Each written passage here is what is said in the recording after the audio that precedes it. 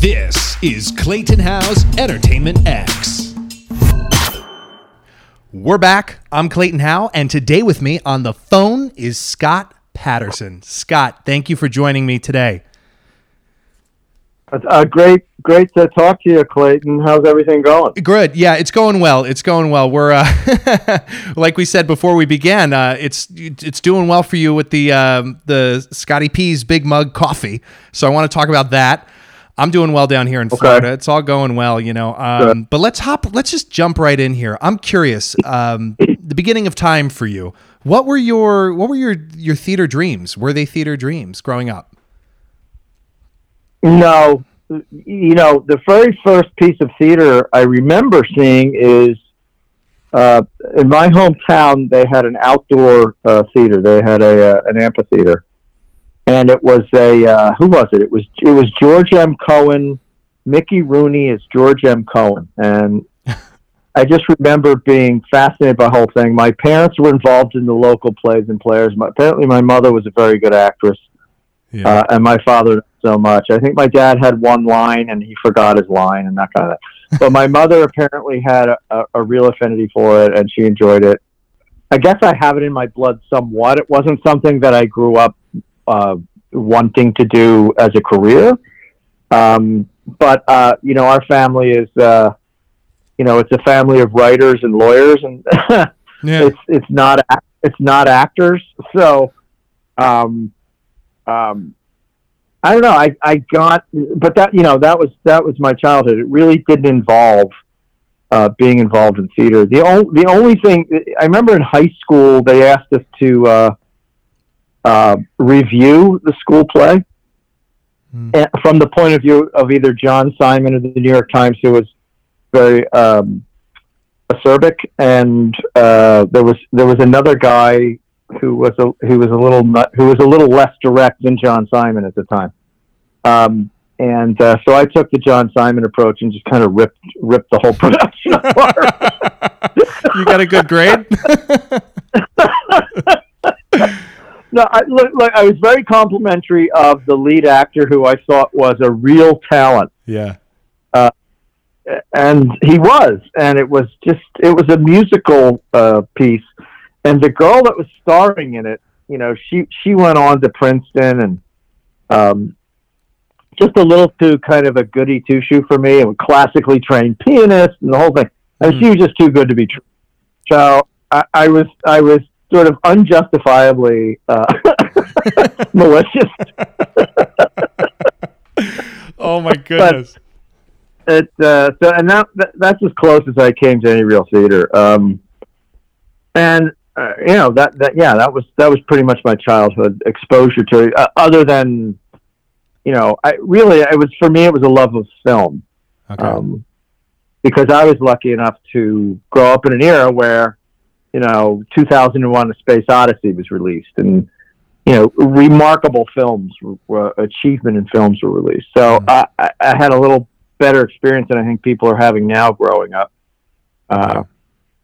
You know, when artists were making films, and I'm not saying that's not occurring now. It's just that there doesn't seem to be the support of it at a studio level that there once was. So it's indie, which is great, and it's thriving, and thank you, Robert Redford, for that. But it's not getting the kind of exposure that it deserves. In fact, it's kind of a shame that it's sort of a smaller part of our culture, right? And that it's not mainstream, whereas before it was kind of mainstream. Yeah. But that's, you know, love of film really was what it was all about for me growing up. It wasn't theater.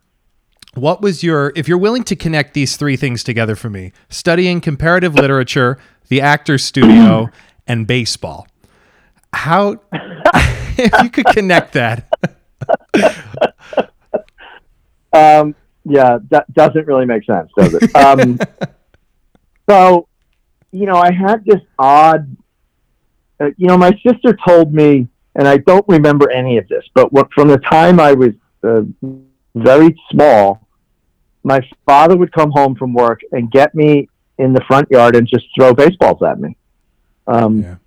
And catch them and throw them. And then by the time I was very young, I could hit a baseball over the house. And then I was just, it just felt so natural and freeing and easy for me. I didn't put any work into it. I never took it seriously. I never thought about it as a profession growing up. It wasn't this huge desire to be the best of the best. And, it wasn't, right. I didn't really, it was the one thing in my life that I didn't see as or participate in to be competitive. It was just fun for me. I just enjoyed it. It relaxed me. I loved being out there. It felt very comfortable to me.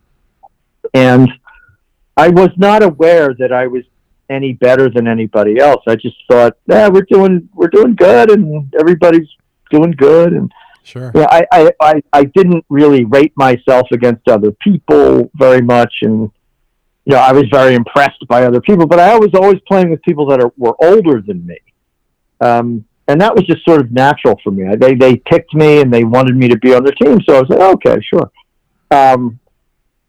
But it wasn't until I got to be a freshman in high school that I was made aware by the varsity coach that something special was in store for me. And I didn't believe him because I didn't see myself that way.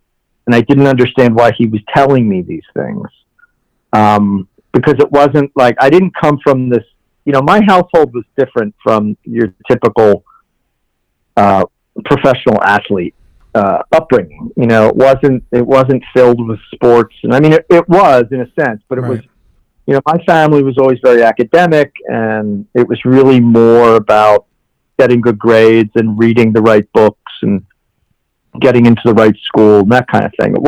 It wasn't about sports. It was, if anything, sports would support some scholarship to college or something, right. Hopefully. Right. And after 2 years in high school, I just walked away from it. I just wasn't interested in it anymore because they were putting too much pressure on me.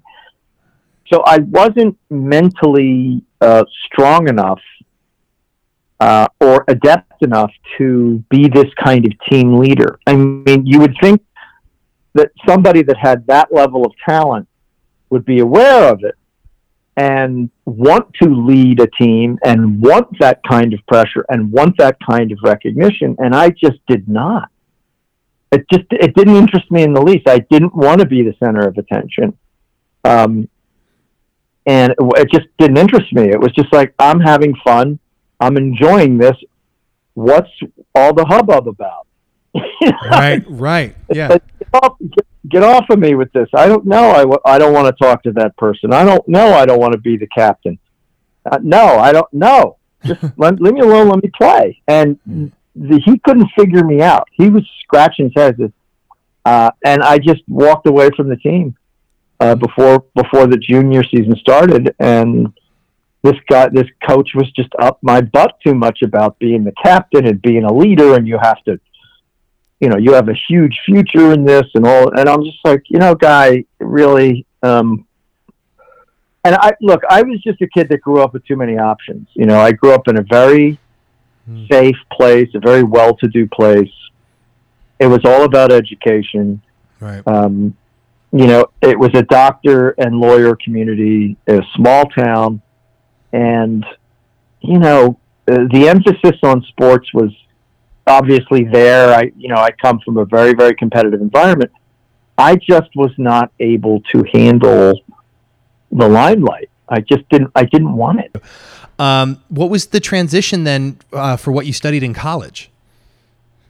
Well, I went to college. I was there as a student only. I hadn't played baseball in 2 years. And I was living off campus. I wasn't living in dorms, and I was studying. I was taking my, the basic courses, the physics, the calculus, the computer science, history, political science, and my roommate was a PhD candidate. I had a bunch of roommates. I lived in a big house, and very eclectic house, interesting people. And so we were throwing the football around one day in the street, and he kind of marveled at my arm strength, I guess, and he said, "What is that about?" And that began the conversation of what had happened in the past, and he convinced me to. He said, "You're crazy not to pursue this." So I thought about it, got back in touch with an old summer league coach from when I was 15, and I said, "Listen, I think I'll get back into it." So I got in shape, and we did a Major League Scouting Bureau tryout, and I got a bunch of offers, but I went on to another college, and on to get a scholarship at USC because I wanted to be with that program out in the West Coast, and right. Then I started getting competitive. That's when it kind of kicked in, and I was like, okay, I really want this now. Okay. So I had lost time to make up, but the comparative literature thing is, that comes into play because I grew up in a house that had a massive library, and both my parents and all of my sisters are avid readers, and literature, really great literature was the web surfing of its age when I was growing up. It was a far more literate class of people. Everybody was reading the latest Saul Bellow book, or they were reading John Updike, or they were reading what's his name, the Norman Mailer, or the Joan Didion, or whoever. They were reading all these writers, and people had conversations about it. This is what the conversation was like at dinner. I mean, they were discussing all of these sort of philosophical themes running through the works, and it was just a much different, and kind of tying that into sort of some simmered down politics, and it was just a whole different mentality back then, and that's what I grew up with. So that's what I was used to, and that's what I was going to school for. I was probably going to be an English major and just read books, and that was that. And that's what I wanted to do, because it's how I grew up. Right. And I it was either that or ski racing. Both great options. But there were no mountains, and I was on this little ski team when I was 10, and I loved skiing more than anything. That was the thing that I loved of the sports was the skiing. And we go to the Poconos because I was in South Jersey, so we go to the Pocono Mountains in the winter. And I just loved it. I just loved it so much. And I started when I was 7 years old, and it remains a passion today. So that's kind of my thing. So I ended up getting drafted by the Atlanta Braves, and I was drafted by the Blue Jays, and then I didn't sign. I drafted by the Oakland A's, didn't sign. Two of the biggest mistakes of my life. That first best offer is, that's I should have gone to Toronto. I probably would have had a 15-year major league career, but I just didn't.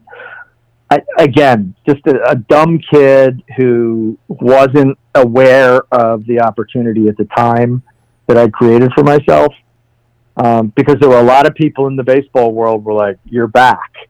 Wow, what happened to you?" And they were aware of me as a freshman in high school. Wow. They were aware of me when I was in junior high.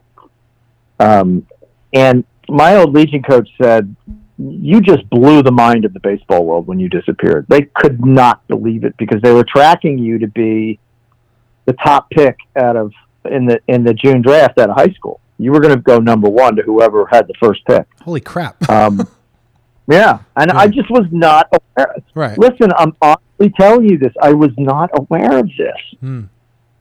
Nobody told me. I didn't think that I was special. I knew I was good, right. But I didn't think that I was that good.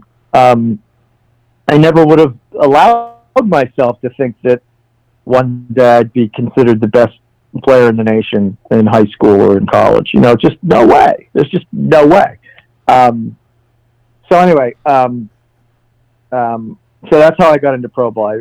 Third time I was drafted with Atlanta, I signed and had a 7-year minor league career filled with disappointment. I was with Atlanta for a couple of years in the low minors, and then I got up to AAA with them in year 3. And beginning of the year, they traded me to the Yankees, and it was kind of all over after that. Yeah, because I did not fit into their culture at all, and it just became this very uncomfortable personality conflict kind of a thing with them. Got it. I'm a David, I'm not a Goliath. I don't want to be on a team of Goliaths. Like, it's obnoxious. Yeah. And the awe and wonder of putting on the pinstripes wore off very, very quickly when I realized how corrupt and how political that whole thing was over there. I didn't function well there. It's like a giant fear club where everybody was terrified of Steinbrenner. It was awful to be in that ecosystem. It was awful. Wow. And I did not do well. I was an independent spirit, a grown-up, and I did not need people telling me what to do on that level on a daily basis. You're like, just let me play. It's like, get out of my ass and just, Jesus. And I remember saying, like, after the first couple weeks being with that organization, I went into the manager's office. I said, is this what it's really like here? Are you going to do this every day like this? Yeah. You realize we're adults, right? I mean, I'm the youngest one here. I was 22 years old when I got to AAA with Columbus or with the Yankees, and I said, "But is this really what it's like?" And was he just straight faced like yes? He goes, what do you, he didn't even know what I was talking about. Oh, yeah. Because I'd come from the Atlanta minor league system, which is just filled with, just the greatest coaches and managers and the coolest people, and they just left you alone. And, they treated you like you were a responsible adult, and they were not in your grill all the time. Right. It's interesting. And the Yankees, yeah. And the Yankees are like, your hair's getting a little long, you probably should get it a trim. And I'm like, you go away. What are you focused on? I mean, it was such a bizarre. It was such a bizarre experience. Yeah. I mean, it rubs me the wrong way all of the time, and it was the wrong place for me. Look, for a lot of guys, it's a perfect fit. Sure. And good for right. I did not adapt to that culture at all. Yeah. So there you go. What was the decision there? Were you like, I'm done, I'm good, and what else is out there? Well, I was making all-star teams and leading the Southern League in pitching and ERA and all the important stats. And I wasn't getting a chance to pitch in New York. I remember once they told me in 1983, I was leading the Southern League after the first half, made the All-Star team, first half All-Star team, was the best starting pitcher statistically in the Southern League in the first half of the 83 season. And manager told me the Yankees called and they're going to call you up tomorrow, so you're going to miss your next start. And I called my mom, I called my dad, called my friends.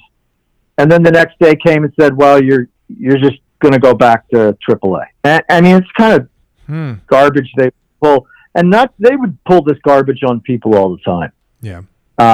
It was just a very abusive culture. It was really just, I was so happy to get out of there. I was so happy when the Texas Rangers drafted me in the Rule 5 draft, and I had my only real shot at, making a major league roster. And it didn't work out, but at least I had the opportunity. Yeah. I was not getting that opportunity at all with the Yankees, at all. No matter what I did, I was never going to get a shot. And it was just wasted time. They just wasted my time. Damn. And but they did that to a lot of guys. So So, corporations do this with, like, big tech does this with other technologies, and sports teams do it with people they don't want to face in the playoffs. Although they might not have plans for them in their organization, they don't fit in. They know they don't fit in. They'll purchase them somehow and then just put them on the shelf and age them. And it's a tough world out there, man. You gotta. I think minor leaguers have more rights now, and I don't know if they're unionized. They have a separate union. They're part of, I think, the Major League Baseball Players Union. But it's, and it's a lot better being in the minor leagues now. You can actually make good money. Sure. But back when I played, it was you weren't there for the money. You were there for the love of it.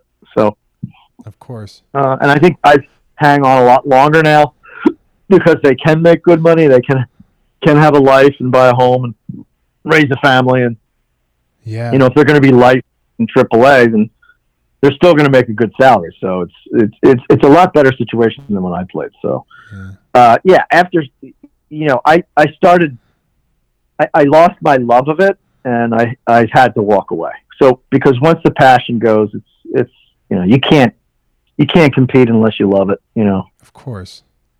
Yeah. So where did you walk to? Where did you head? I went to Europe for about a year and a half, and amazing. Yeah. And wandered around, had experiences, and just got baseball out of my system. And sure.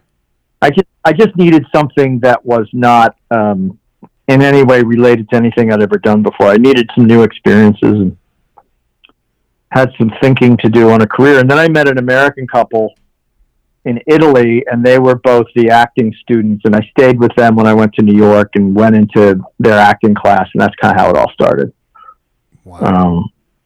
And I liked the acting aspect of it because it was academic. It required lots of reading, lots of analysis. And I just thought it was something as a craft that I could build on every day.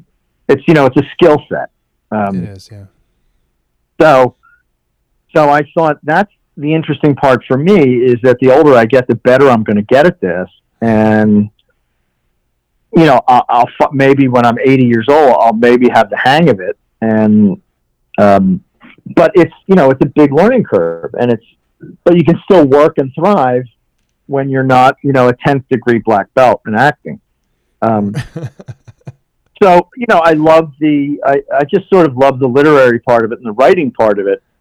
The actual acting for me was less, on theater, yes, because that's very, live theater, there's nothing more vital when it's done well. Right. But being on a set is great up to a point, but being in a series can really kind of drain your battery. And, it's true what it is. It's true what they say. And, I used to get this warning a lot from my acting teachers in New York, who said, careful which roles you choose to play, because there's only so many roles you have in you, in a lifetime. So, Gilmore Girls burnt me out because it was 7 years, 154 episodes. And then I did another year on a series. And then in 2010, I did another year on a series. So I did 9 full years of series television. And by 2011, I was just I was exhausted from it. Yeah.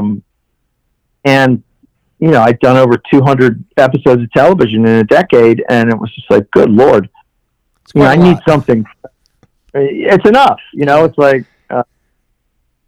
if I wasn't going to get my own series and be an executive producer and really have some creative input in it, then I didn't really want to be involved in it.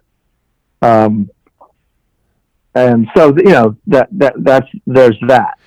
I'm curious. What was the point where you got exhausted? Burnt out? Was it year 7, year 6? Was it somewhere in like 4 or 5? No. No, I probably year 2. Really? Yeah. It's when you know what was difficult. It was knowing that you were doing awards worthy work, and that everybody else was too, and not getting recognized. Yeah. So you started feeling like, what's the point here? And listen, having a steady job in this town is in the acting world is rare, and it's a real gift. Yeah. So I always tried to look at it like that because, you know, it was a steady paycheck that was bigger than anything I was ever going to see. Right. And you know, and I always dabbled in the stock market. So for me, it was just more fuel for investing. Right. So I figured if I wasn't going to get recognized for my work, and I just could sort of increase my positions in stock yearly. Yeah. So you know, it's interesting. It's interesting what path your life takes and why it goes there, and that's the reason. I mean, it's probably a good thing because I'm a hell of a lot richer now than I would have been if they were throwing statues at me. Yeah, possibly. Yeah. So, but it's frustrating to do something that often, and I mean, I know the work that we were doing was top shelf, primo. It was really great, and we just were not being recognized by anybody. We weren't taken seriously by anybody. And whether that's because it was the network or nobody could really, in any kind of awards committee, could wrap their head around, well, is it a drama? Is it a comedy? What is it? And there's no category for dramedy. You know, it's very frustrating to get passed over year after year after year. So it started feeling like I was with the Yankees again. I was in the minor leagues in AAA, and I was getting passed over year after year. Like, I was like, am I in this position again? Well, at least I'm getting paid for it now, right? So, right. The fans are fantastic.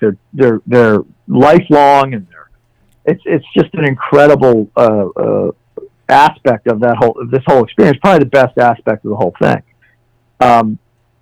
But after when there's no recognition, and you just kind of feel like you're just sort of stuck in this rut. Yeah. And why are you going to work? Why are you putting in these 18-hour days? You feel like you're doing really solid work, and you know the work coming at you from the other actors is top notch, and it's just like, wow.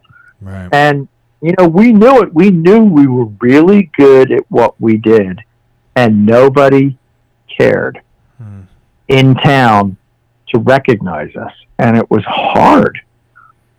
That's a hard thing to deal with, and I think it made certain people in our cast not want to do it anymore. Understandably so. I mean, that's understandable. I think so, right? I mean, you're doing this job. If you're the lead of a show, yeah, and you're not being recognized at the level that you feel you deserve, you are going to move on. And I think that was a big tragedy, and it caught. Well, it's not a big tragedy. I don't want to get melodramatic, but it cost everybody, you know, at least 3-4 more years of a run on that show, right? By being passed over. So you know, yeah, you want to be a part of something that is being recognized, you know, because we watched people go to the award shows every year that, I mean, we could have done that stuff in our sleep. I mean, we were doing live theater every day. We were doing, you know, 10, 12, 13 page scenes, nothing but black ink on the page, and just nailing the hell out of it. I mean, we were a better cast than maybe anybody working in the television space at that time. And the only other cast I can think of was, what was the political show at the time?